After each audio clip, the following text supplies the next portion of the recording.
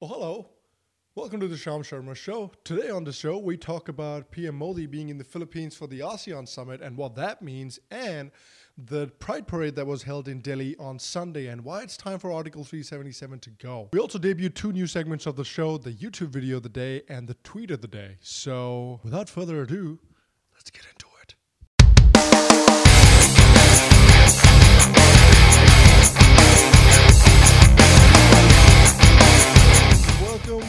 Welcome to the Wednesday edition of the Sham Sharma Show. Thank you for joining me. Thank you for watching.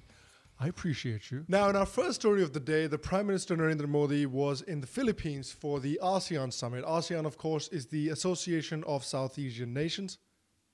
Did I say Asian? The Association of South Asian Nations. Now, a few important things happened in this summit, and Prime Minister Modi actually met President Trump, who was also in the Philippines for the ASEAN summit. And during that meeting, a couple of interesting things happened as well that we're going to talk about. But first, Narendra Modi actually also addressed a group of the Indian diaspora in the Philippines where he spoke to them in Hindi, and he talked about demonetization and how demonetization had been a success and the benefits that demonetization is going to bring to the economy in the long run as well. He spoke about how demonetization had helped to formalize a large part of the economy.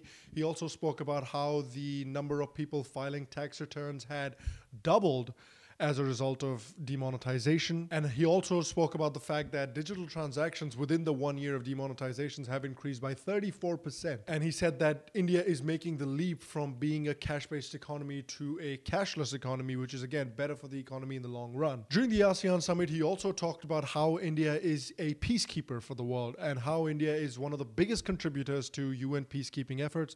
It's also one of the biggest contributors in terms of the number of troops. And I think this is an important step, and I think this is an important point to make as well, because I think with this summit and with what he's looking to do in the future as well, I think what the Prime Minister has been trying to do is to kind of assume more of a leadership role in the Asian and the Asia Pacific region, which I think makes sense because India is not an expansionist country. If you look at India's history, India has never really been an expansionist country, and even after independence, the way India has behaved, they have been a country that is very firmly in favor of countries having their rights. And I think a country like that, assuming a sort of a leadership position and a more prominent position in Asia, isn't necessarily a bad thing. So, of course, underlining the importance of that as well, he also said that there needs to be better physical connectivity between the ASEAN nations, of course, and ASEAN nations and India too. And as part of that, he also announced that he wants to organize the biggest ever ASEAN-India Business and Investment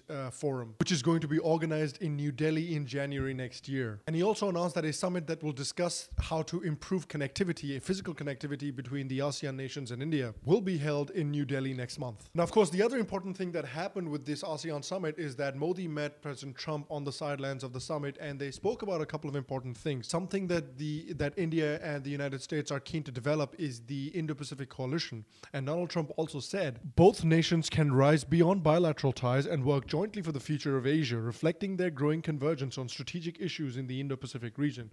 And again, I think this Indo-Pacific region is the coalition of India, the United States, Japan, and Australia. And again, this coalition is being developed to counter the rise of China in the region and the hegemonic aspirations of China in the Asia-Pacific region as well. President Trump also said, "It's great to have Prime Minister Modi here. We've had him at the White House. He's become a friend of ours and a great gentleman doing a fantastic job in bringing around lots of factions in India, bringing them all together." That's such a Trump thing to say. That's such a Trump way of saying something. He's done a great job. He's done a fantastic job bringing them together, bringing them all together. It's I don't know why he makes me laugh. The other important thing was something that Donald Trump said that I think was very interesting. They said that two of the world's great democracies should also have two of the world's greatest militaries. And I think that's a very important thing. And I think that is in line with the shift in US policy towards India, where they see India as a responsible regional power in the Asia-Pacific region. And they see that a strong India is good for the Asia-Pacific region. A strong India is good to counter China. A strong India is good to fight terrorism in Asia and the Middle East. and therefore a strong India is good for the United States. It's also interesting, I think it looks like a policy shift where I think the US is starting to recognize India as a true ally, the way they see Britain as a true ally and the way they see Israel as a true ally, which again, I think this is a partnership that can work out in benefit for both countries. Now, one of the reasons for that, of course, is the United States and India, they're looking to enhance their strategic defensive cooperation, which means that India is looking to buy more and more equipment from the United States, which is, again, good for the United States. And the other thing that's recently happened as well is that India is now buying more and more oil from the United States. So, number one, that's good for the United States because that's more oil revenue for them. And number two, that's good for India because they're diversifying their sources of where they get their oil from. I think it's a good idea for India not to lay all their eggs in the Middle Eastern basket when it comes to sourcing oil because it's a very volatile area. You don't know what's going to happen there tomorrow. So I think it's a smart idea for them to be able to diversify their sources of oil as well.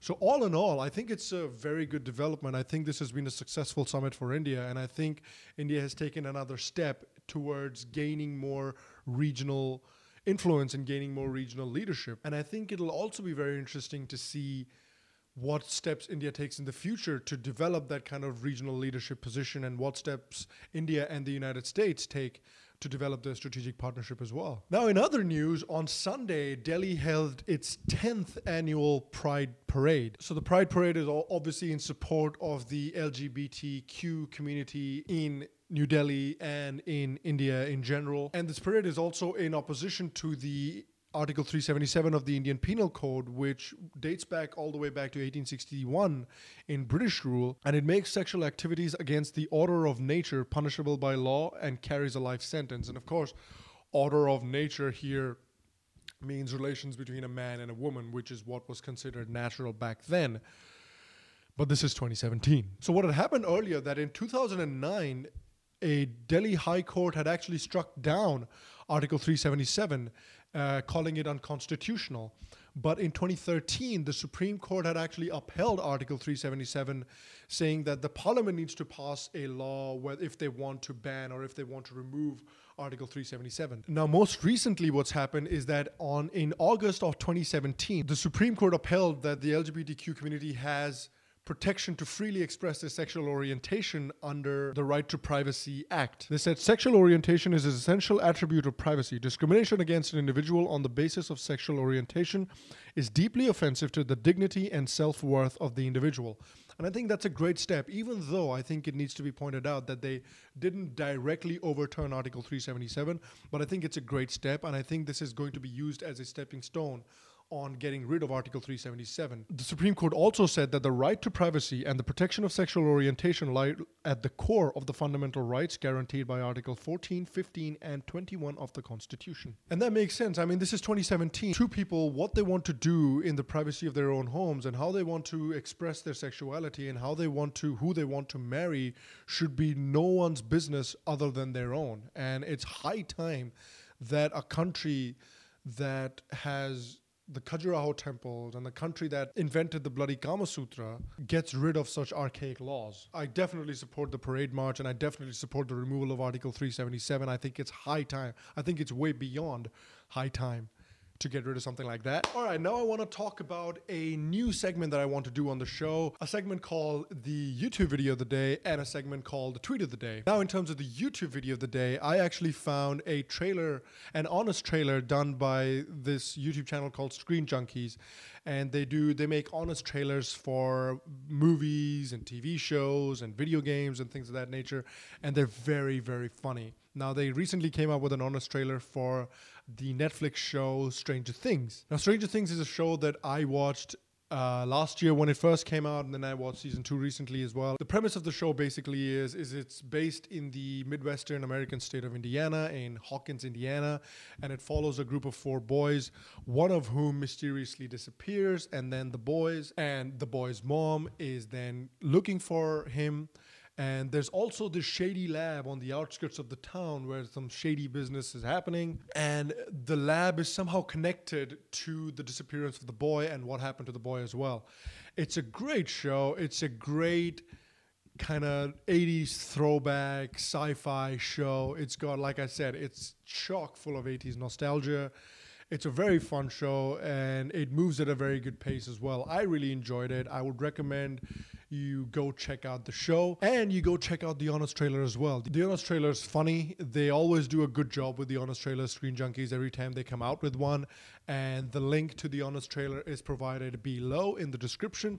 So go check it out. And in my tweet of the day, I've got something fantastic as well. So this is a football related tweet. So a professional football team in England called Ebbsfleet United signed a player called Mambo. And there he is. And a good man on Twitter pointed out that imagine signing a player called Mambo and not giving him the number 5 shirt.